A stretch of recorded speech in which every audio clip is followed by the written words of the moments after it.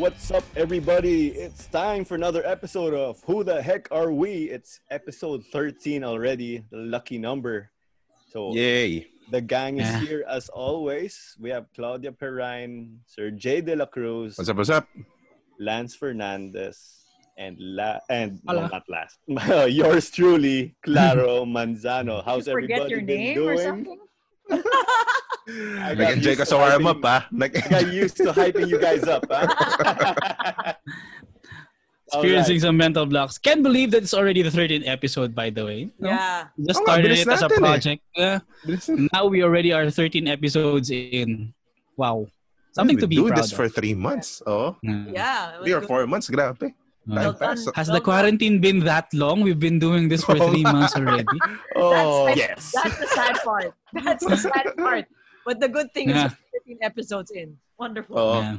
So in fairness naman, malapit na bumalik ang sports. Yes. Diba? Yes, it's starting to open up again, which makes all of us sports fans happy. Finally, some normalcy in the world of sports. Yeah. Okay, all right. Then let's get the show on the road. Our topic today will be sports venues. Our main focus will be on venues in the Philippines, mainly in Metro Manila, given our experience. But it will also try to give you a taste of venues that we've been fortunate enough to visit as individuals, venues in other countries. So maybe we could start off with a little North and South battle, just like an informal debate, kwentuhan session pa rin tayo, of course. North versus South indoor sporting venues, Araneta versus MOA. Who wants to step right up maybe and, go through a venue? Difficult choice para sa akin yun, Araneta versus MOA because I live in Manila. I can get the bat going. Pero I have bias first to MOA because I live in the South. Malapit ka dun eh. That's true. I'm the same. Yeah, a sentiment that both you and Claudia would share. Yeah. I'm the same. MOA is only 8 years old. And most of the games were in Araneta. So I remember when they were going to put up the first UAP season, NU was host and they owned the arena through SM. A lot of our family friends were medyo nababad trip sila, ang layo. So I remember my dad used to joke his friends and say, oh yeah, I live near MOA. So pag halftime, uwi ako, siesta, tapos balik ako for third quarter. Wow. That was the joke, but definitely not feasible. Posible ba? Maybe during this quarantine kaya, pero Baka wala pang traffic ng mga panahon na yun. Kasi. Yung go home, siesta, balik, shock yan sa 24-second shot clock. na 5 minutes. Okay yun That's true. Okay, so I can get the ball rolling. MOA Arena. Okay, I can see the ambience in MOA Arena is different to that of Araneta. Araneta, I don't know, you step in, you can feel the history. Yes, actually, I was gonna say, yeah. Even without looking at the Thrilla in Manila poster inside, you're just outside Araneta. I don't know, it's the old school paint job, the narrow halls, and the way they play some house music in the outside. I think that's the feel. But what's nice about MOA, it gives you a relaxed feel because you're right next to Manila Bay. It's a great sight to see. But I could say ambience dito, panalo pa yung Araneta. And speaking of ambience, the sound travels better. The acoustics are better in Araneta Coliseum. Yes. I have a good friend. Their family is in the concert producing industry. And that was his feedback. He actually observed the drums when they play in MOA. If you're right under them, you're not going to hear them very well. But since Araneta's really a dome, you could really hear it echo all over. The drums are 10 times louder, I feel. Pero yung sa bleachers, I'm split here, okay? Because first, I'm pretty bummed that Araneta, they turned the lower box section into Patron also. So the tickets are more expensive. So yeah. Lower box was a steal, I will say. Iba pa yun sa box. Yung tawag ng upper A ngayon is box. Pero may lusutan na kasi pababa yun eh. Binuksan yung lusutan doon eh. So may access na papunta sa mismong Patron. Yes. Lower box to Patron. Yes. This is Araneta. There's like a flight of a staircase going from one section to another. Yeah. There was a bar before, and they just removed it. So, pero fair play pa rin. You can still walk down. Get a chance to, I don't know, try to listen in on a huddle. That's what I could say. And then, because normally, something I noticed in local stadiums, malit lang yung yung quote-unquote courtside, ringside section where you can just go and literally be on the level of the court. Okay. Because just real quick, some friend said before, he watched Team USA 2007 FIBA Americas. They were in the middle of the stadium, but they got to walk all the way down and listen to the huddle of Team USA. Kwento niya, galit daw si LeBron kay Kobe.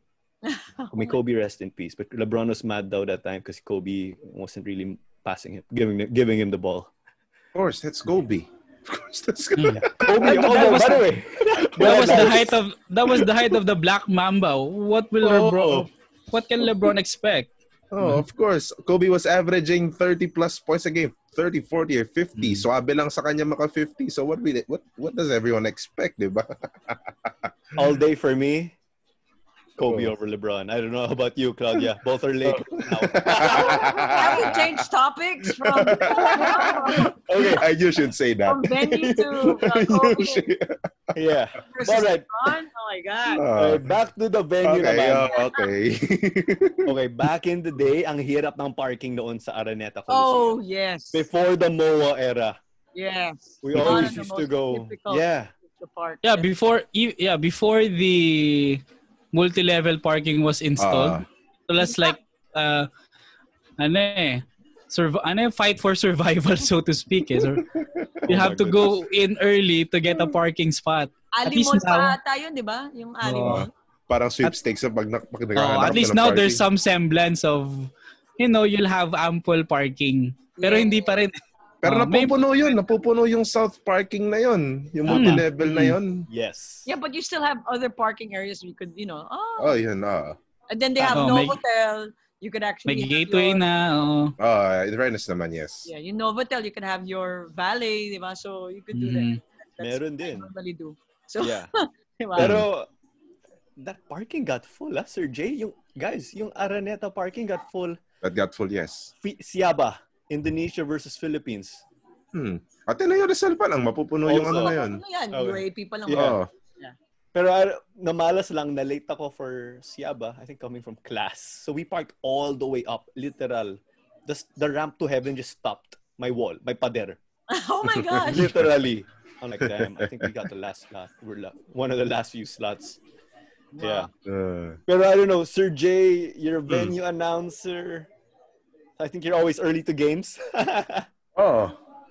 Kaya I never encountered a time na naging problema ko ang parking either sa Araneta or sa MOA.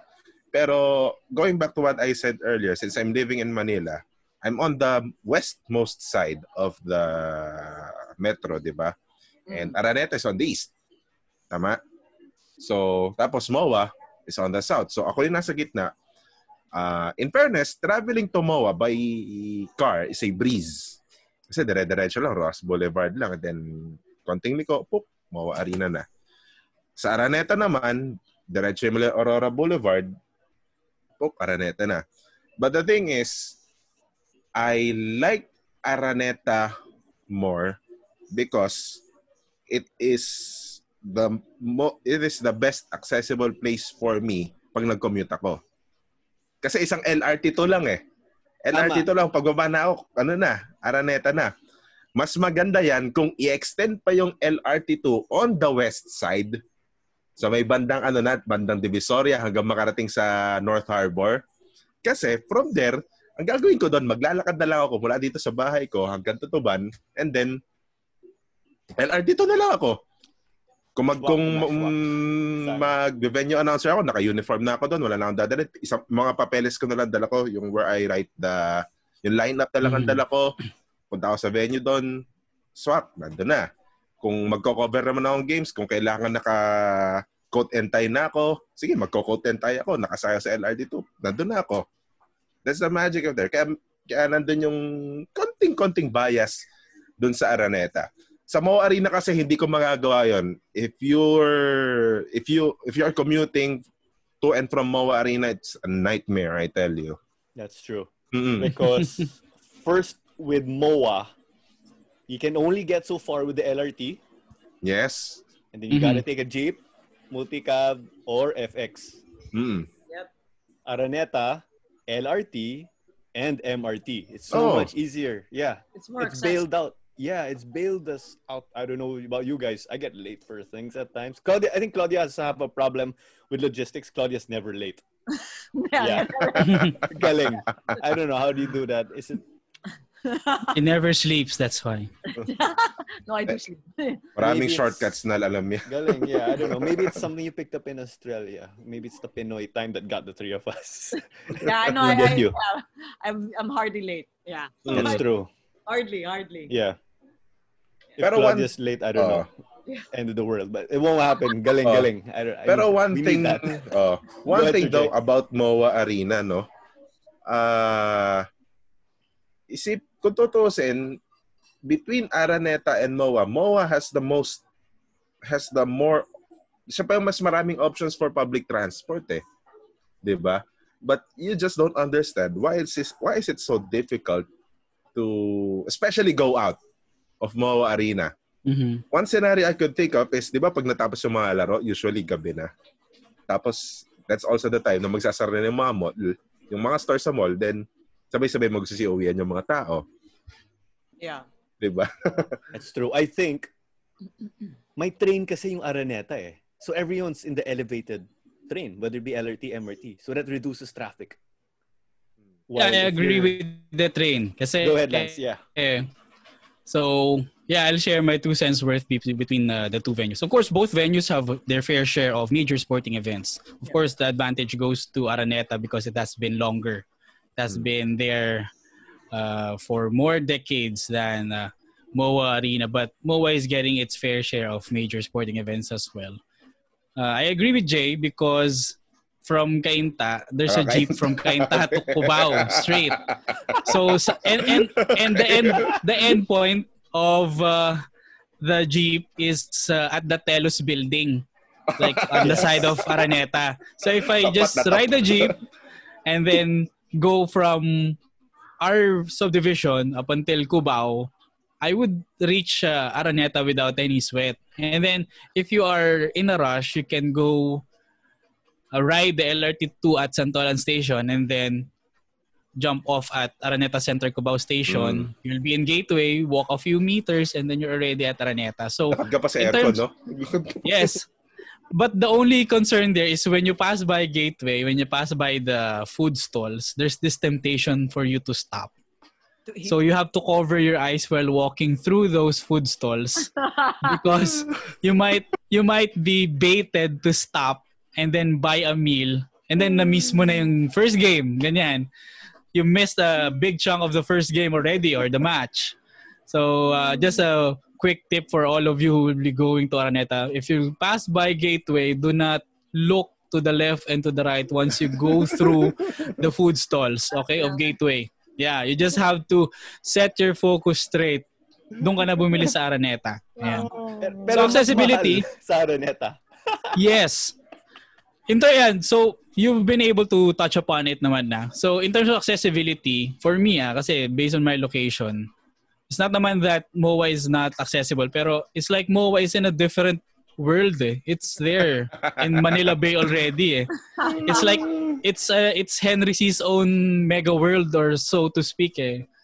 It's his own metropolis right at the end of Macapagal Boulevard. So there's this perception na for us from the east or even from most especially from Fairview, from Quezon City, it is hardly accessible kasi ang layo eh. In terms of food, I would go for Araneta also because there's more variation. With MOA kasi, parang you're limited with what SM offers. Maraming pagkain sa second floor ng MOA Arena. Pero, I don't know.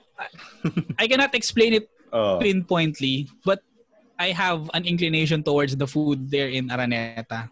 Mas in terms of taste, I'll just give a slight advantage to Araneta. Ang bibigay kong advantage kay MOA is madaling maghanap ng tao pag nasa loob ka ng MOA. Yun pala. That's true. Kasi di ba Araneta kasi circular eh.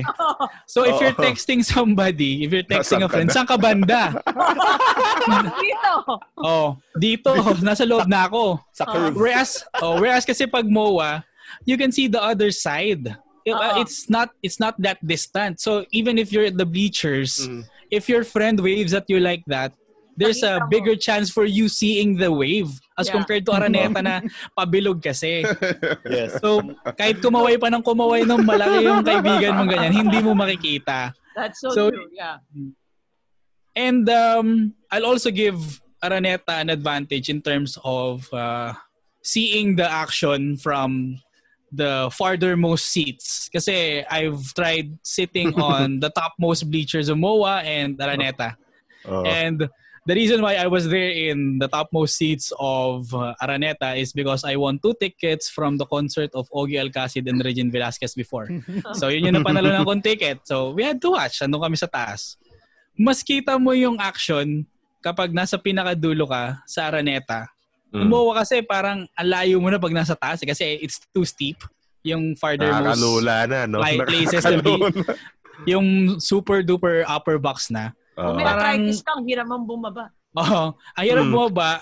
Tsaka parang ang layo mo sa action. Tsaka nakakatakot bumaba pag nandun ka na sa Genad, sa 5th floor. Because you have this fear of baka mamaya malaglag ka doon sa pinaka-center court even though that's mathematically impossible. Yeah. I feel the same way, yeah. Pero yung accessibility siguro, yung architecture ng konti, I think food might be able to equalize it ng konti, I feel, to somewhat level the playing field. Claudia, with your experience with both stadiums or arenas, which one's your upper hand and why? I have a favor, ako in favor because MOA, because it's closer to where I live, right? And it's new. It's technology. Modern touch may modern touch yung MOA. Yeah, modern touch, it's new. But in terms of historical, Araneta, and then the atmosphere, Araneta pa rin. And I played in Araneta. So, so because I played in Araneta, it has a bit of a soft spot for me. And it was during the time na pag-bounce mo ng bola, hindi boom. Pag-bounce mo hollow, boom. So, yeah. Because there was a time that the PBA didn't play there, di ba? In Araneta. So for the longest time, it was Ultra and Cuneta.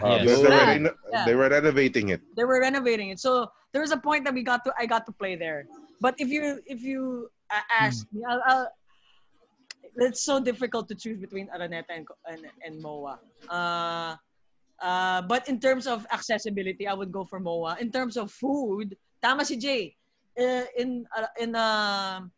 In MOA, there's more variations, and it's cleaner, and and Dairy Queen ata is also there. Is it in Araneta? I don't know, but somewhere. Dairy Queen, Araneta. Dairy Queen, Araneta. Yeah. It's part of their group companies. Yeah, but I would choose MOA, and it's like what Lance said. It's easy to find people, and the dugouts are better. Yes, the dugouts sa MOA. Diba kailangan? Sobra, The first team has to leave first before the other one comes, joins in. Nagkakaawa yan sa... That's why they separate them, yeah. Yeah. And I also had the chance to work in the SEA Games with Coach Tim Cone in MOA. So I know how it feels kapag walang tao. Diba, like the dugouts, how clean they are. And the seats, but it's hard. I would choose because of accessibility. I would choose MOA. That's one thing pa about Smart Araneta kasi actually FIBA had reservations with Smart Araneta because of the location nga nung dugouts because isa lang yung papasukan na entrance ng both teams. Yeah. So Araneta had to improvise, had to do some arrangements para nga maiwasan yan. So, kung familiar kayo doon sa Southgate, diba, sa South Entrance, meron ng isang napakalaking board doon, divider. that separates the dark and the light teams. So that's one part of the arrangement na kailangan gawin. Right. Nung hindi pa nagagawi ang FIBA doon, nung hindi pa uso yung home and away format style ng FIBA doon, it's just yung steel divider lang, na parang ginagamit ng mga barikada sa wrestling. Diba? Yes, so yun. Kaya madalas mag-away doon sila Coach Alchua, sila Coach Pido Harencio. Yes, yeah. Maraming nag-aaway doon sa sa lugar na yun eh. Yeah. So, ayun, true enough that very big divider solved the problem. Yeah, so I think, I think we both, Clara, you were MOA, I'm MOA, si Lance is Araneta. I'm for Araneta. Pero MOA has its advantages. Number one, it's more high-tech. Number two, it looks like an NBA home court from outside. Yes, it does. Yes, But I sa agree. loob, yeah. Even sa loob, di ba? So, it's like a step higher in terms of aesthetics for as compared to Araneta. Pero yun nga, I'll still bank on accessibility and of course the heritage behind the venue. So Araneta. Yeah. So ako rin, accessibility has the advantage. to MOA. Yeah. Okay. Ako, all equal sa akin. Kasi, well, just one quick. Technical-wise, pagdating sa lighting, MOA has the advantage over Araneta. The reason why volleyball games are rarely held sa Araneta because medyo madilim sa Araneta. Pagdating sa volleyball standards, compared sa MOA na maliwanag. Tapos, when it comes to sounds naman, sa audio, mas maganda si Araneta compared si MOA. Well, pag si MOA, when you're a fan, if you're a spectator, maganda yung audio. Pero if you're working the game, ikaw yung nasa baba, ikaw yung game announcer doon, di mo maririnig yung sarili mo. So, that's just one takeaway lang kay MOA Arena. Okay. Kaya for me, it's equal. Mm-hmm. Well, for me, what's tough is, I'm gonna say MOA because of the proximity to my place. If Sir J is close lang, Aurora Derecho, ako, Alabang Sopote, Road. Cavitex. Sopote, it snakes in, Cavitex. Cavitex. Boom. Ako Skyway lang. Yeah, for you. Skyway. Yeah, your drive is even smoother, Skyway. Yeah. Kasi ako, on my way, bridging Sapote and Cavitex, minsan may roadkill may access road. Yeah, that's what I could say. Yung isa pagkain, will have to be Araneta. I love Taco Bell, guys. Yeah. Pero, Don't say the first word. No? Taco what? Sorry. No, it's a ball. No, Taco has fallen. There's a reason why I'm not wearing green right now. I'm wearing maroon to support UP because I don't want to talk anything about Boston Celtics right now. Still frustrated with what happened. Taco fall. Bawi ka sa game 4. Just to remind you, this is a game 3. It was a game 3 this morning. Should have been 3-0. That's it. And Boston lost via a OG Anunoby game winner. Boston lost in 0.5 seconds. Claudio was hurt. Lance was hurt. That's a backstory. Yeah. But anyway, let's wrap it up. Just one thing to add. Correct me if I'm wrong. MOA, yung architectural style, may have been patterned after the Phillips Arena, but I think of Atlanta. The CNN. The CNN. I've been there.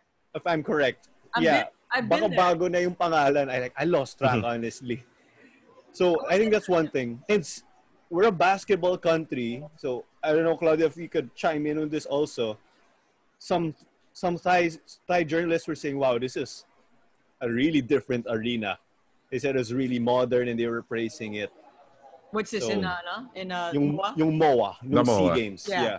Yes. I think we don't really hear of that very often because we got used to MOA and Araneta. But one thing, honestly, it's nice that we have 2 world-class stadiums now. Yeah. You see, Araneta's also been renovating. They also have I think you can also get tickets online to Araneta now. Yes. I think yung isang edge sa ticketing, just one thing is, Araneta, you can print your tickets at home. Same with MOA. Same as MOA. You can book it online. I think you buy it online. Yes, you can book it online and then you go to the ticket booth to print that ticket. Yeah, you have to go. Araneta, it's a separate lane. Yeah, in Araneta, you can literally go printer to stadium. Yes. Yeah, Araneta. Pero yung upside MOA, SM, we've got it all for you. If there's an SM cinema, you can buy. Yes, that's what I did nung FIBA Asia. pumila ka sa SM San Lazaro Cinema just to buy a ticket. Unti-unting naubos yung mga ticket. Naubos yung ticket sa quarterfinal game. Naubos yung ticket sa semifinal game. Ang nabili ko yung game na sa finals. Buti nag-finals din ng Philippines nun. Ako, I think yung Saudi Arabia game lang nga eh. And that's the game where we barely won. And they criticized us, the crowd, for saying, yeah, these guys were dull. They didn't really give Gilas a push. Nag-push lang yung crowd kasi nag-10-0 start yung Gilas. Because Jeff Chan and Kasalanan nyo pa. Kasalanan. Ours daw. That's why we didn't win by 20. We only won by like 8. Nag-2 straight threes. On a share and Jeff Chan, then that was it. Wala na. Wala na. They didn't. Wala na. So yeah, just to wrap it up, it's great that we have these 2 world-class stadiums, I could say. I think so Claudia's on the side of MOA. I might have to be in MOA logistically, but when you look at everything, set logistics aside, Araneta, which is one thing's for sure, just don't take these stadiums away. I like going to both nonetheless. Yeah. Me too. I think you are with Araneta, if I am correct. That on this side, yeah. Kung if it's a Sunday, tas walang traffic, okay ang Araneta. Oh yeah, that is true. Yeah. It's nice going to these venues, especially for big games. Yeah. That is true. You just feel the atmosphere even from outside the arena. That's true. The festive environment. So safe to say, split tayo here 2-2 on these 2 magnificent stadiums here in the Philippines. It's been a part of our childhood and a place that we frequent also now, despite us not being kids anymore. Okay, so we can go outdoor siguro. Maybe we can go with stadiums that were, quite used. We can go Rizal Memorial and Philippine Stadium. Medyo north versus south also to. The context we can use maybe is for football, but I think Rizal Memorial did host some track back in the day. I think they did Asian athletics also. That time, old school pa. Wooden pa yung mga benches, yung bangko. Yeah. And then we also tried out yung bleachers. The bleachers weren't painted yet that time. So it's really different now. I think with ambiance, Rizal has that feel because of the hustle and bustle of the city, I could say. Yeah. I think because it's smaller, you can feel that the crowd is a bit bigger in a way. I don't know if you don't I don't know if you get where I'm coming from in that instance. Yeah. But it's mababa siya. It's easier for the crowd to really bunch up. And for capacity. Yeah, go ahead, Claudia. And it's closer to the ground. It's closer to the town. Yeah, because with the Philippine Arena. Stadium. Stadium. It's sports stadium. The football players are this tiny. Yeah. Figurines na sila. So, in order for you to understand who's playing, you have to know the position of the player and who's the starting lineup, diba? Normally, if you're close, it's Stefan Schrock that's playing. Kasi, you're so siya pala yun. Siya pala yun. Stefan Schrock ba yan? Oh, yeah. That's siya pala yun. So, but for me, kakamukha lang niya. Kakamukha lang niya. But I remember watching the Astros game in the Philippine Stadium Arena. Ang liit nila. They were so small, and I believe that the person that scored was Sato pa. I forgot who. I forgot which game was this. I forgot who we were playing, but gosh, I completely forgot. But I remember Sato was playing. Sato pa was pa. He was new to the starting 11. And then, naman, yeah. When you figure out the game of Sato, I think we want to find out. I honestly, I like the Philippine Stadium because I think the stadium was bigger. So it was parking is bad for me. It was tough for me, but that one time I went, my bus there was a shuttle from Trinoma, and I think you can ask my friend Lorenzo Del Carmen. We went that time, and when we entered, like, whoa, man, I hope you don't mind if I look out the window. Naaliw ako. Because they said that the landscaping of the complex of Philippine Arena, Philippine Stadium, ano siya? It's the same architect as Ground Zero, that of Ground Zero, or the memorial site in New York. In New York, yes. Pero for me, actually didn't have a problem. I stayed in the upper level of Philippine Stadium. The tickets were a bit cheaper. We could tell who the players were. Pero in fairness, I remember my brother and dad, I wasn't with them with a game in a certain game. They were mixed. Akala nila si Manny, they thought Manny Ott was Stefan Schrock. Oh, see? Kasi yung vantage Yeah, I know. pero Rizal Memorial Yeah, that's a to. problem. Yeah.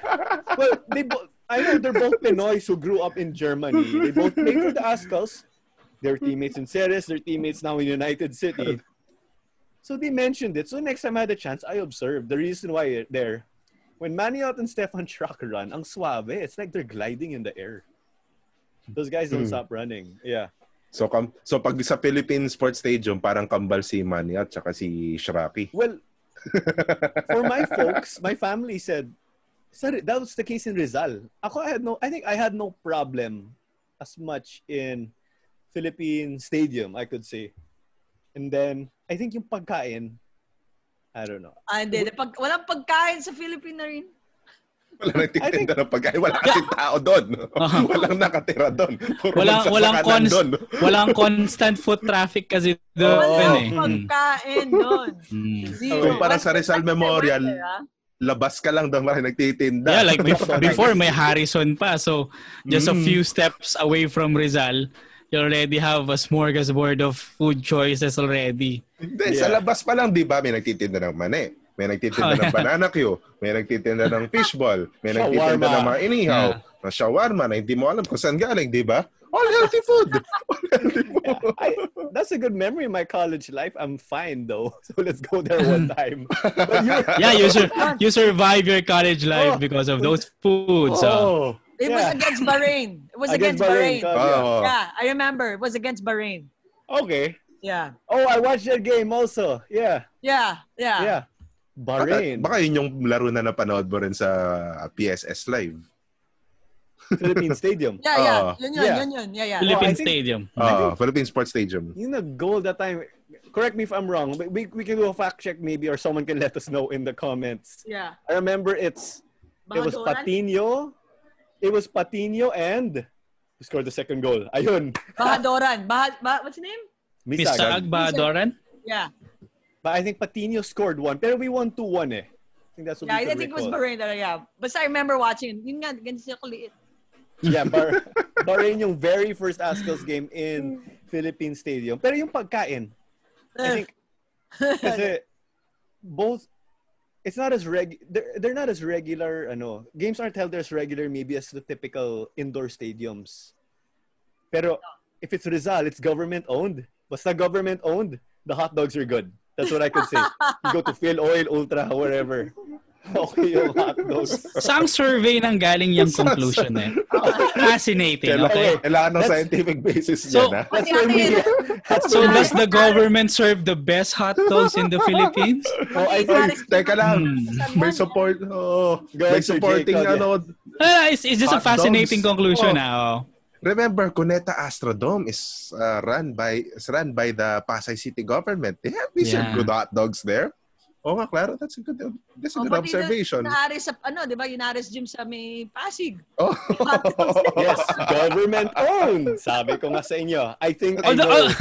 Go ahead, Although, I wouldn't vouch for the hot dogs in Ares Sports Arena in Pasig. It's like, for a lack of a better and a nicer term, it seems dated, the hot dogs there. Yun lang. Okay, interesting. Kulang sa mantika. For that venue. Oh, it's like days old already. Okay. No, kulang lang sa mantika yun. And anyway. Right, yeah. But yeah, don't worry about that. Yeah. Pero I think the reason why nag-stand out yung hot dogs sa government-owned, they have the hawkers eh. It's not the usual brands they have out there. I think why it stands out is because they they cook it on the grill that has a lot of cooking oil eh. That's why. It's an unhealthy reason why Sounds it tastes like your good. favorite food, Claudia. It's good for an unhealthy reason. Pero yung mga Araneta, MOA, ganun yung mga privately owned, may roller kasi siya eh. Yeah, that's why. Yeah, it's very sanitized when you eat the hot dog in Araneta and MOA, Yeah, yun, when in Rizal, so aside from cooking oil, there are, you know, Carbon monoxide. The hidden spices like carbon monoxide and E. coli and pollution, which makes the hot dog Dirt. does seem to be more delicious. So, maybe may katotohanan nga na ang Hotdog ba gobyerno, talaga kinakain? nasa gobyerno, ang pinakamasarap na hotdog sa buong Pilipinas because the preparation. Okay. Oy, pero yung mga hotdog pag game day, medyo nasa loob siya. Right next to the bleachers. Para maiwasan din yung ulan. Right, the food right next to the street, ito yung nasa Taft mismo, yung shawarma rice. Yun. Deep fried. Mas masarap yun nasa... Sige. Mas masarap yun nasa Adriatico side. Di ba Adriatico is the street just outside the Rizal Memorial Football Stadium. Nasa tapat ng Harrison, nasa tapat ng hypermarket na SM doon. Pag during game days talaga, when there's an ASCAL's game, ay naalala ko pa nung when I was still in my day job, na may ASCAL's game doon, ang daming tindang pagkain doon. I passed by there. Me and my work partner stopped for a while there kasi nakakagutom eh. Nandun, tama. May calamares. Meron nagtitinda may nag-iihaw doon. The grilled corn, yung talaga sinusunog na mais, tapos papahiran ng papahiran mo ng margarine na hindi mo alam kung anong klaseng margarine yon. Baka star margarine. Or like the cheese powder. Alam mo yung margarine na nasa tub talaga, in that mayonnaise tub. The unbranded ginagamit din sa hamburger. Yes. The hamburger stand. They're selling hamburgers there. And of course, the peanuts. Tapos, yung sa malamig, sago, gulaman. Then yung meron pa buko bandan, tapos yung melon na kulay gatas, tapos iba't ibang pinaghalo, soft drinks, the typical food that college students sa U-Belt and sa Intramuros area would order. And it's a feast outside. Doon pa lang maingay na, I don't know about the inside because the game was ongoing, pero on the outside, the mood was festive because of the food. Yeah. 100 pesos buhay ka na eh, no? 100 pesos, busog na ka na. Busog ka na sa 100. No? It's like 2 meals already. May take home ka pa sa 100 doon pag yun sa sa late. Compared mo yung 100 na yun. 100 pesos mo sa Araneta o sa MOA Arena would only buy you a drink.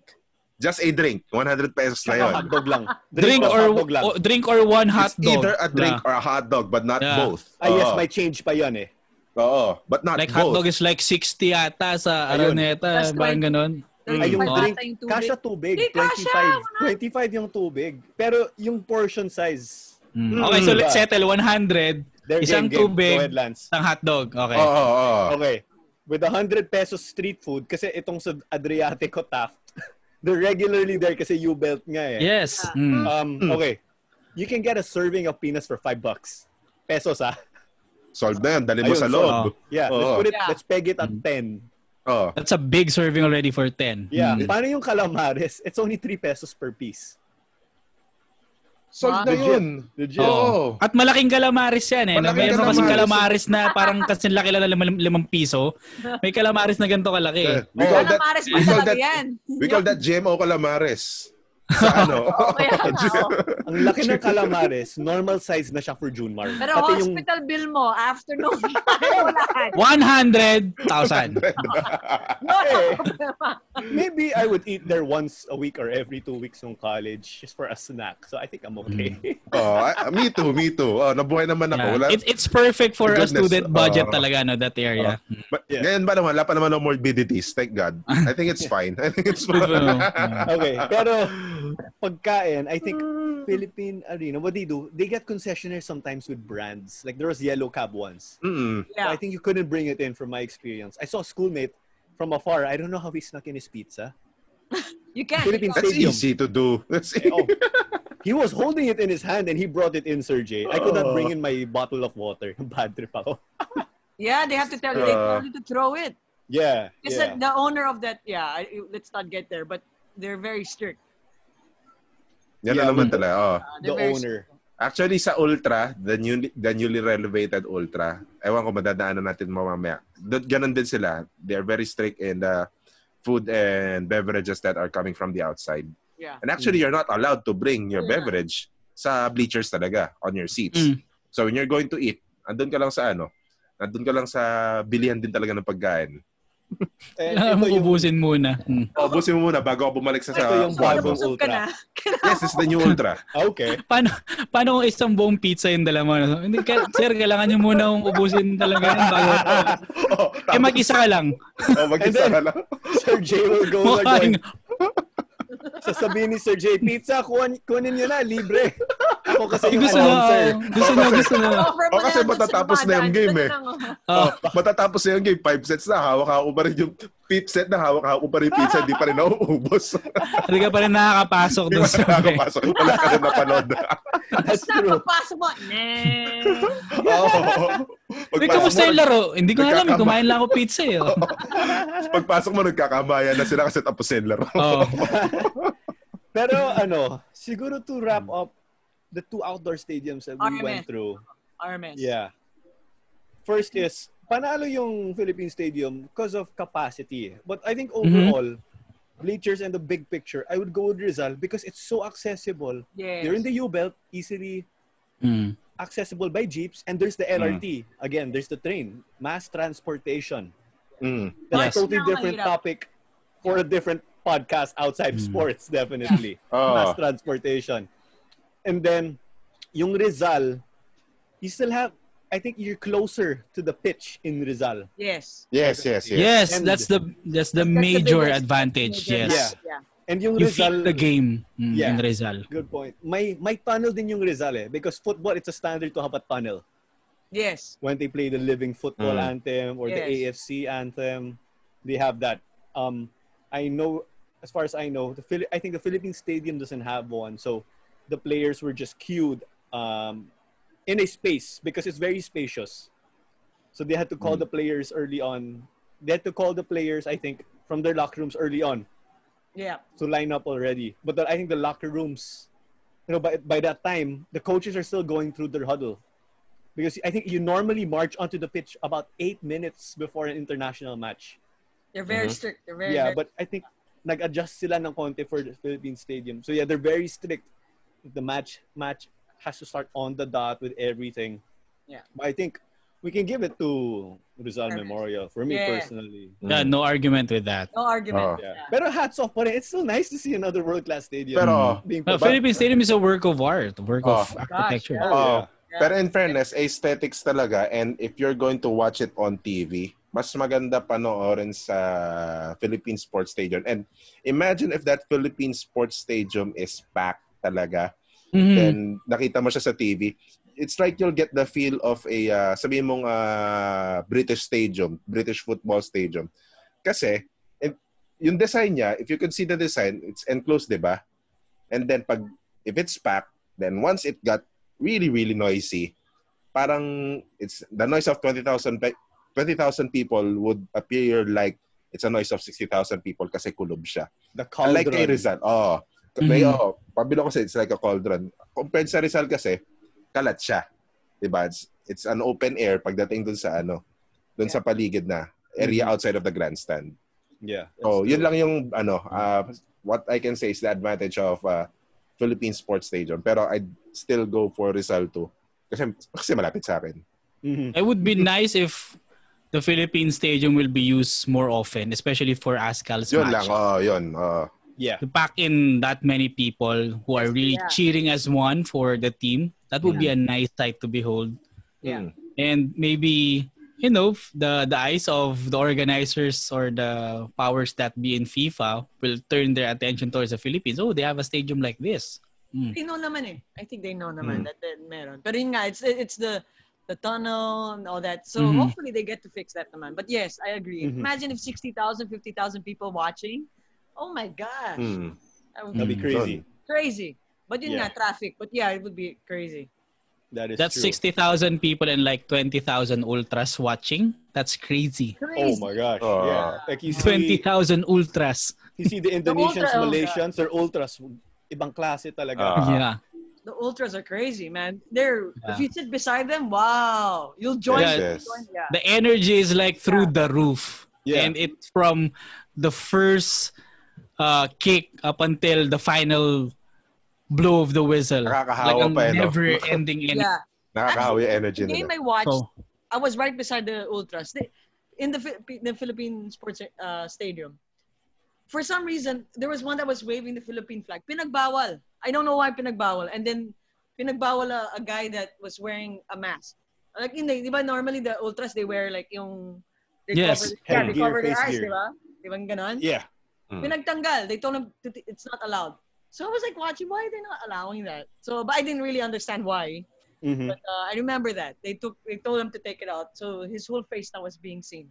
Yeah, contagious talaga that ultras culture talaga. They bring the energy. Like, I know Vietnam almost filled up the stadium, half the stadium nung SEA Games football finals. Walang ultras, but you could still get that vibe from them, no, that carries over. When I was walking, there was a Vietnamese fan from the first row of the grandstand who just blew his air horn or torotot in front of me. I just smiled because I was just soaking in the culture of these guys. Fantastic stuff. Okay, so that does it for our outdoor stadiums. Parang big asterisk because we need to talk about these stadiums in the future. Philippine Arena, Panaad, and New Clark. I think these are stadiums that the squad will have to visit themselves also. I think si Lance pa lang and Claudia got parang a sneak peek of it. Of Panaad? Of Panaad, Panaad, yes. Panaad. I think it's a magical place with the Panaad atmosphere. nice because of the proximity also with the players. And I was also inside the tunnel. So nung lumabas yung mga players, I was actually filming them. So Panaad for me was it's close to my heart because I was inside the dugout and also the when they were marching out, And of course, it was the home of Ceres Negros FC for so many iconic AFC Cup matches. Yes. Lance, perhaps you could tell us a bit about your experience with Panaad. So, I forgot the game, but I was able to catch a Ceres Negros match before in Panaad. I consider it really a homey feeling when you're in Panaad, especially when Ceres is playing. You really feel the advantage of the team when you're there. And the entire city is just throwing in their support to the squad, which is very awesome. They really go in numbers when there's a game of Ceres, regardless of competition or league, whether it's PFL or Asian Football Confederation or any international match. They really attend the matches. So that's part of the mystique that Panaad has and inculcates into Ceres Negros. The pitch itself, well, there are some questionable spots, as we all know. But the overall aura or the overall mystique of Panaad, that's what makes it a very comfortable and very welcoming place for all football fans. So if you're a football fan, parang you should do a pilgrimage at least once in your life to Panaad. Watch a game there. It's a very fulfilling experience. Tapos maririnig mo pa yung one-of-a-kind game announcer din who has his own tone. So, Bakit lalo ni Claro yun? Ceres brought him to Rizal actually. Yeah, that announcer, he has his own tone eh. So, it's kind of playful, energetic, and at the same time, you know that it has a provincial vibe, his voice. Yeah. Pero even though it's perfect for the team, it's perfect for the squad in the game. So whenever he announces somebody coming in, number morning. May ganun may ganung buwelo. Yeah, may buwelo. May buwelo, may punto, tama si Claudia. So parang it's part of the culture of Panaad eh. Yeah. Take it away, take that guy away. So Claro might know the name of the guy. Take that guy away. It's a different experience. It's a different feeling. Parang may kulang. I agree with Well, I did hear also that there's a bus that would honk its horn pag my home game, Ceres, Ascals. And yeah, I envy you, Lance, for getting to watch an AFC Cup game there. Suzuki Cup, I watched too. Well, oh yeah, you too. Okay. Yeah, so yeah. But all right, let's jump ship. Maybe we covered some events. I think there's an honorable also in New Clark. We've yet have to go to that stadium. It was used for the SEA Games. Perhaps someone wants to take the squad so we could tour stadiums and watch different events, and then we can come up with a scorecard. Yeah, maybe the PSC has some extra. Yeah. Maybe we can have a live recording from New Clark City. Yeah, or, From or maybe we just go to the stadium with no events, and we just just rate things ourselves. We just go and then break IATF rules. Let's break IATF protocols. And then we'll also be sanctioned like, well, the decision that we're waiting. Sakto, marami pa kina-quarantine doon. Madaling kina-quarantine doon sa quarantine facility, remember? Yung athletes yes, up village. to now. I believe so, yes. Up to now. Mukhang invalid quarantine passes natin doon. Pero go ahead, Claudia. A little trivia. You know that New Clark City, right before the SEA Games, I went to a book launch of my uncle, Buji Layug. And I did not know that they were the ones who actually designed the New Clark City. Nice. Yeah. Awesome. So it was my uncle who actually designed it. I'm like, okay, so I really have to visit. I'm gonna say, I was so proud that I didn't know that. So it was flashing on the big screen in the book launch. I'm like, wait a minute, you mean they built the Clark City? Man. Ayun na yung link na hinahanap natin. Ayun, maybe we can have... Yun na yun. Yun na yun. May live episode na tayo. So may connect na tayo doon. Siguro episode 50 pwede. Episode 50. Siguro episode 50. So mga next year yun. So tuhog-tuhog na lahat. So may trip sa traffic going there. And then live episode while we're there. Tapos we don't know else what we'll do pa sa vlog or something. Challenge, kuha tayo ng klaro swimming challenge, yes. Lahat na. Yung swimming, yeah. I did recreational swimming, so I'll be at a turtle space. No, turtle swim fast. I'm gonna be really slow. I don't know. Turtle swim fast. Okay. Maybe we'll still be the fastest among us four. I know. Our friend Isa from Sports Nook knows Jesse Lacuna. So maybe ayun, 4-on-1 tayo. We have to beat him 4-on-1, guys. Somehow. Hindi, hatak na. Hindi, okay kahit may head start tayo. So we have to pass a baton, parang ganyan. So you're the second leg and then Jay's the third leg and then siguro pwede yun. Kasi di kakayanin na baga ko yung ilang laps yun. Ang weird. Ganda yung suggestion ni Lance. Ang weird lang na habang lumalangoy ka, you're passing a baton to somebody. So how is he going to catch it and then swim at the same time? Tapos yung dive mo. Sa track and field, nakaganyan na sila, di ba? Imagine in swimming, nakaganon. No. Habang nagsiswimming tayo, may time advantage and then may tali. May head start. May tali. May head start. Especially if it's Jesse Lacuna. Tapos may tali. I'm holding on to the tali. Hinihilan yun ni Sir J. Para extra motor. Kaya yun na lang. Ako na lang ihila. Tapos swap tayo, Sir J, syempre. Team sport tayo, relay. So, that wraps it up for NCC. Okay, maybe your honorable venues, guys. Just to keep the ball rolling for us, honorable venue. Gutom ka na, no? I had my dinner, by the way. Gutom ka.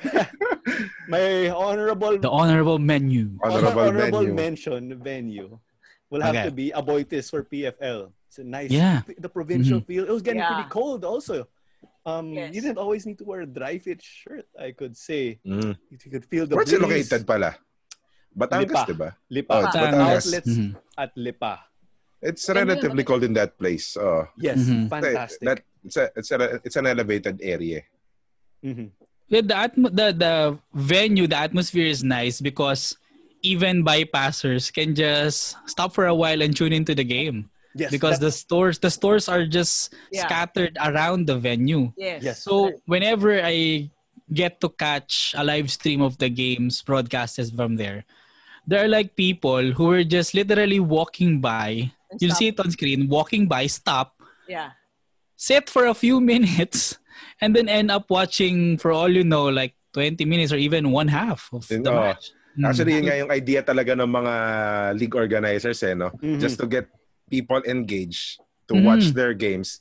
Diba? Just put something else there. Just put mga food stalls just for people, just to encourage people, just for people to give a reason to go near that game, and then they end up watching actually the game. Maganda yung concept na yun. Maganda. It did draw in a decent crowd in all the PFL weekends there. Yes. I could say. Yes. They brought in a crowd, and there's some pretty good outlet stores there too. Yep. That's I was gonna say that's the biggest one. That's the biggest thing. Okay, guys. Ayun, pwede rin tayo mag-field trip doon. Yung Havaianas, 1,400, naging 50 off. Yes, that's and why I want. Yung price yung 50 off hindi yung Havaianas mismo. Yung price 50 off. A PSG jersey, Jordan pa yung jersey. Its face value is 4K. Got it for 1K. Wow. And then I showed it to my brother who's also sneakerhead. He went crazy. Oh, kuya, advance birthday gift mo na. And I bought that in July. Ay, Christmas. July, so Christmas. May mga ba doon shoe last year, outlet stores also like Nike, Adidas. Yeah. There's a Nike and Adidas. Bags din sigurado meron doon. I think there were bags also. There are bags also there. Alam na. Sige, saan na ulit yung trip sa traffic? So after the New Clark City, we know where we're going next. Central Luzon, punta tayong Batangas. Then down to Pag Tarlac, punta tayong Batangas. Yan. Tama yan. Honorable mention. For you, your honorable mention. Your venue that makes it there. For me, because I studied in Brent, right? And yes. Right. So the nostalgic venue for me was what back then we called it University of Life, or what is Ultra. Yes. Yeah. So like there's a track oval and beside it is the basketball court, right, or the basketball venue, and then before there would be concerts playing there, mga concerts. So Phil Collins played there, Stevie Wonder, all these greats, no? And there was one time during class we could hear them do their sound check, and we could hear them playing their concerts. So we would actually hear Phil Collins saying, "Oh, let's do that again. Let's go back to that with that note." And we could hear it. Good vibes, while training. Yeah, but while we be in our break in class, Right. And then, so Ultra naman, I could see the basketball players coming in, parking their cars, and during that time they were still playing in Ultra. So for me, if na-renovate, sana maganda yung pagka-renovate ng Philippine Arena. Sports. I've been there. Yeah. No, Ultra. Sana maganda na yung and it's gonna be good because it's very, very accessible. It's close to a lot of, there's a mall, so you could park there. Yes, Capital Commons. Capital Commons. You could walk. Pero okay pa siya. So food is gonna be good. I see. I see. But I'm not sure about the traffic. But Ultra for me is an honorable mention. I have sentimental value Ultra just because I watched my first 2 PBA games there or so. Yes. Yeah. But Lance, siguro, what is your mention here? Well, aside from Ultra, because it has undergone major transformation, and as we've seen in the SEA Games, it was a nice venue for the volleyball games. So there is a stark transformation. It's like the Ultra came alive once again, like what it was during the 1980s and early 90s for the PBA. Pero syempre ako, kung honorable venues, homer ako eh. So I'll go for Inares Center, Antipolo. Okay. I agree with the fact that when it's, for some reason, when venues are run by the government, the hot dog tastes awesome. So, I'm back by you guys. Woo! I've had my fair share of the Pure Foods hot dogs during PBA games in Inares. Oh, real quick. So sa trip sa traffic, sa trip natin to NCC Aboitiz, we're gonna have those government PSC hot dogs. Not PSC hot dogs, government venue hot dogs. The hot dog taste test. You're accepted, Claudia. It's okay. Don't worry about it. We got you. Back to you, Lance. Thank you. So Inares, because it's essentially our back door. We're from Cainta, and then it's just one trip away. Lang sa inyo eh. Isang sakay lang, and then you get in for free if shout out to our mentor Noel Zarate. So if Noel is doing the announcing, you get to enter for free. You get to meet the players. Kasingit ka naman, dali pumasok. Yeah, and if that's true. I saw someone, bata pa lang ako eh. He told my brother and I to move out of our paid seats. Actually, yun nga, kahit yung players' entrance is not so secure eh. It's just like a metal barricade, and then there's just one person guarding. So imagine if that person suddenly went on a CR break. Nobody replaced him. So you can barge in through the players' entrance already. But for all it's worth, Inares Center is just good enough for the community. It's the size is good enough, and at the same time, it can house a variety of events, conferences, basketball games. Especially pag basketball games, it's very happy or it's very fulfilling to heckle a player when you are at the Inares Arena in Antipolo because you're so close to the court. The sideline is just literally a stone's throw away from the playing court. So if you're a heckler who just wants to get under the skin of the players, that's the perfect venue for you. You'll easily be heard and you'll easily be noticed by the player. Even Romeo Travis, diba, the former import of Pure Foods, when he was asked by, I forgot, I'm not mistaken, it's Riza Diaz, why do you play very well in Inares? And he mentioned it's like the gyms in the US wherein the crowd is close to you and you hear the heckles from them, which motivates you. So, tama nga naman kasi it's just 2 levels eh. The Inares Arena, Inares Center in Antipolo. And it's just a comfortable place eh. And it's just a few kilometers away from us. It's just there in Antipolo. So, yun, honorable mention yun for me. Okay. Sorry, really funny connection with that. I think that's why Rico Hill didn't last long with San Miguel Beermen. The San Miguel Beermen back then. Possibly. Kasi yung katabi, Rico Hill. He only lasted for like half the first round, maybe. And then they brought back maybe one of my favorite imports, Quan Johnson. Oh. Sabi nila when they brought him back, Quan more time. Classic you get name. the fun. But anyway, the shimmy. The guy beside me kept heckling Rico Hill sa free throw. So he kept missing. TNT kept fouling him. Oh, God. The guy just kept shouting and laughing, alternating. Okay, so Inares Center is the heckler's paradise. Okay, so I coined it.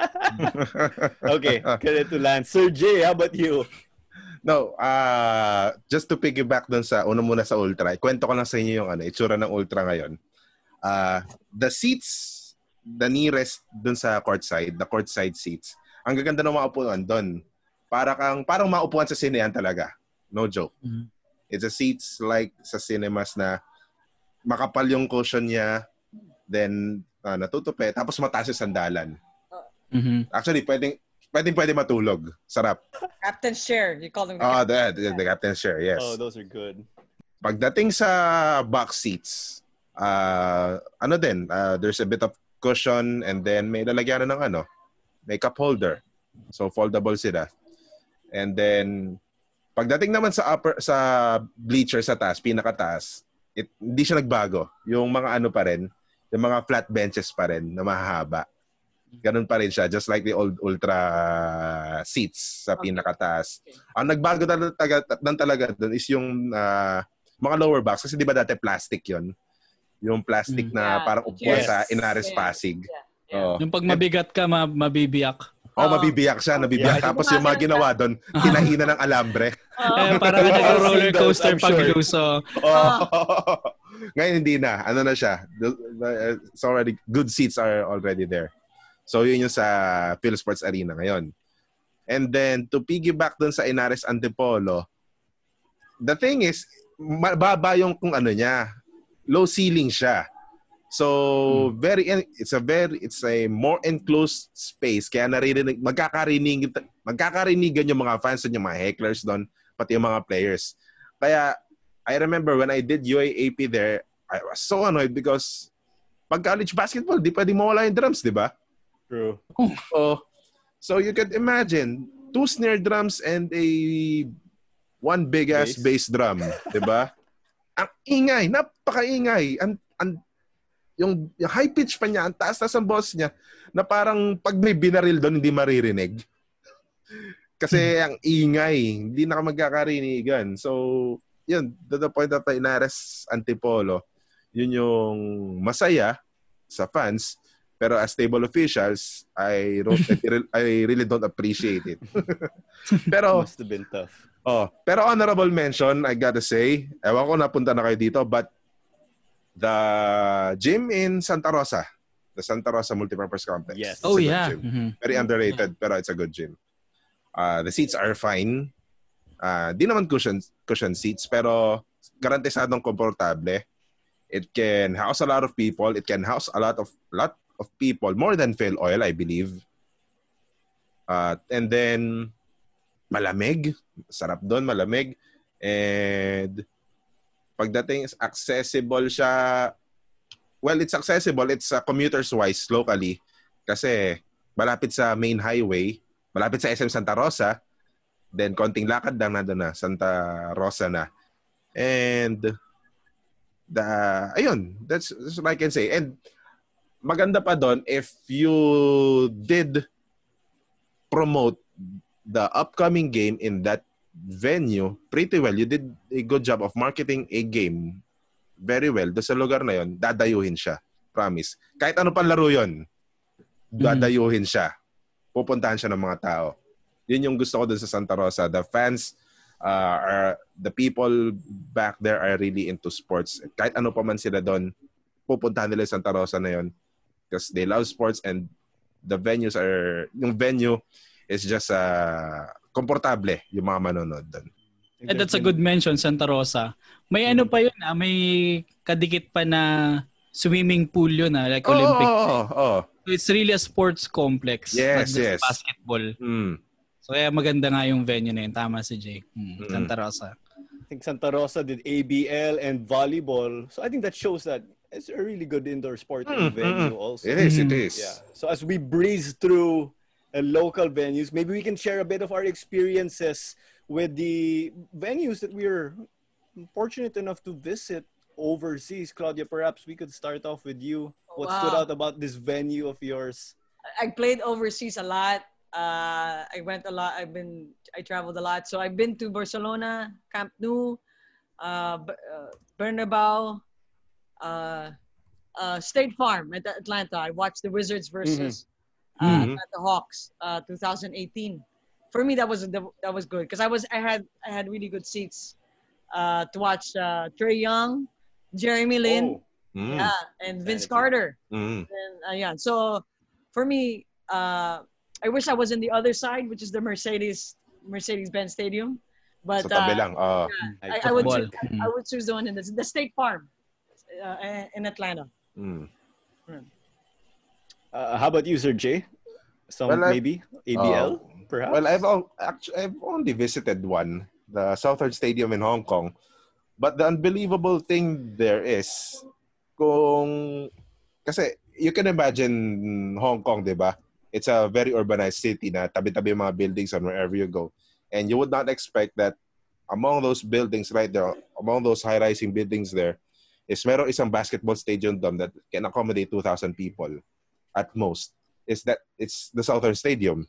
So kung titignan mo siya, para lang kung if you're going to enter there, galing ka sa labas, it looks like an office lobby o a basic building lobby. Nakala mo marami nagtatrabaho pumapasok doon. Pero pagpasok mo pala, akit ka, you go up to the stairs, then makikita mo doon sa second floor, ay, basketball court pala dito. Tapos ayun, on both sides, can pack 1,000 people each. Doon sa baseline, wala na, pader na siya. Doon na papunta yung mga locker room ng mga players. And the best part of that, doon sa Southern Stadium, hindi lang nakita sa TV to, is doon sa likod ng Southern Stadium, it's actually a sports park talaga, an open sports park for public consumption. Na there are futsal stadiums. I think there were like 3 or 4 futsal stadiums there. There's a football pitch, yung talagang pangmalakihan na. And beside sa mga futsal field there, mga basketball courts. So, pag napupunta ako sa Southern Stadium, pag halftime, sisilip ako doon, maraming maraming naglalaro doon. So, it's fun. It's a fun place there. Yeah, Lance, you're saying a venue from Thailand is what's super unique to you, right? Well, I've been to Lumpini for Muay Thai, but the most memorable venue that I've been in, sports venue, is Wembley Stadium. So I was able to catch a game between Tottenham Hotspur and Cardiff City, wherein Etheridge was goalie 1 pa. Oh, So, snap! so I was able to watch Etheridge keep the goals. Unfortunately, they lost 1-0. Pero the atmosphere of the crowd, the venue, the works is really fantastic. There are really people, fans heckling against each other. That Hooligans. the hooligans, that the Metropolitan Police were really cordoning off the section of the Cardiff City fans to avoid any trouble. Okay. But despite that, the fans of Tottenham and the fans of Cardiff City were exchanging verbal banter. The police was just there at the middle of them. So it was a fantastic experience, and that the reason why Tottenham played there is their venue is under renovation. So kaya doon sila naglalaro for the time. Home stadium pala that time Yeah. for them. That's a London team. London team. That's a London Yeah. team, yes. So aside from the experience itself, I did a blooper. Kasi I wore skimpy pants at an 11 or like 10-degree weather. Ay, that's bad for you. So I was shaking after the game. And then the person with me, my former boss in Volleyverse, he noticed that I was shaking, but I did not want to admit that I was. So I was really doing something like this and doing other little stuff, other little gestures just to produce heat and to stave off the feeling of coldness. Eventually he noticed, so he offered me to buy coffee at Costa. Yeah. Are you sure you don't want coffee? No. Yeah, come on, let's go. Tapang ka, tapang ka. Pero, yeah. Hindi ka nag-heat tech. Hindi. Yeah. Kasi nga, inisip ko, ang Pinoy, sige, tapang tayo. No. Tapang It's ka. not gonna work. It's not First gonna work. half throughout the game, I was okay. After the game paglabas, it was drizzling a bit pa. So, it made the temperature colder. So, doon na talaga ako tinamaan ng lamig that I was really trembling while walking. So, that made the experience even more memorable. Tapang ka. Aside from the game itself. Ayan. Pag hindi mo kabisado ang weather, wag kang mayabang. Okay? Follow the weather. Huwag ka mag-stretch pants. Ayun Chance lang mo na yun. pumorme. Chance mo na pumorma. Pumorma Forma ka na. sana ako kasi binsul lang ako nandun eh. Baka hindi na maulit eh. Diba? It's London, UK. Pero well, Ganda. anong magagawa mo kung pumorma ka nga pero nanginginig ka naman paglabas mo? Di wala rin. Wala rin sense yung forma. Ayun. So Wembley, for everything that happened during the game and after it, Wembley Stadium. I think that's the grandest of all, I could say. Sa akin naman, Staples and Madison Square Garden. Madison Square Garden, I think, is the best talaga. Despite, you'll think the Knicks are a playoff team when you're there. Yeah, And- the way they play. And the lineup that I got to see, they look like a playoff team that time. Who was that? Derrick Carmelo? Rose, Courtney Lee, Melo, Porzingis, Noah. Wow. And then we got to see Porzingis hit his career high that time. So when There they- is a playoff team. There is a play. yeah, And that was they- I guess that was the last Knicks team that made the playoffs, yung Yeah. lineup natin na yun. Was I it think- 2000 what? 2000 16? 16. I think they went downhill after after that. in the latter Oh, part ano. of the season. I think- After you naman. watch their game, they went downhill. yeah. Pero I got to watch the Wizards. So you're that the kontrapelo pala. Ikaw pala may kasalanan. You're the Pero- straw that broke the camel's back. Pero kalaban nila kasi Dallas and Pistons eh. Ah, Those are lower teams. So, but I can say, kulelat yung Wizards when I watched in Capital One, which is Verizon. yeah. And then, they were going on like a hot streak that time. And then they made the playoffs. But it ended there. They lost to the Boston Celtics. Your beloved Boston Celtics. Ayan na naman tayo. Yeah. The Celtics won there. Taro was recalling a victory, so let's not go to the recent events, please. Yeah, I'm giving you guys the good vibes. Don't worry. Yeah. And then for Staples, it's different also. It's very dark. You can see all the championship banners. You can see the 8 and the 24. Really different. I think. It's like a museum, eh. It's Oh like yeah, a- it was. It was Oh. definitely. It's And- greatness inside Yeah. that stadium. And in the earlier episode, the AC Green balut story came from there. And these two venues, they don't count anymore. The Bank of California Stadium and I think, is that LA Memorial where they had the Olympics back then? I just walked outside. They don't do tours of that The stadium. 1982 Olympics? 84, yes. 84. Dalawa Yeah, siya, baka yung 24 din or something, if I'm correct. Okay. There's one Anyway, it was earlier, two like Olympics. 62 yata, I'm not sure. Pero LA, there was or a, even- basta LA Olympics. So. Yeah, baka 80s and 30s. Iba talaga. Yeah. Yung Bank of California Stadium is of LAFC and the Major League Soccer. Ano sila? It's patterned after, is the pronunciation right? Signal Iduna of Dortmund. Dortmund. Yeah, because they're like sister teams. So that's it pretty much. But I think at the end of the day, the granddaddy of all will have to be Wembley of Lance. Iba talaga. yeah. And it got Plus to the Etheridge. trembling and the Costa temperatures. Co. And yeah, to top it all off, Etheridge. So it's a proud moment as a Filipino. So Etheridge was manning the goal for the Blues during that. I lived in Australia for 10 years, right? I completely forgot that I actually was in the Sydney Olympic Stadium. Ayun. Oh, pala, Go oh. ahead. Go ahead. No. Yeah, Sydney Olympic Stadium. Oh.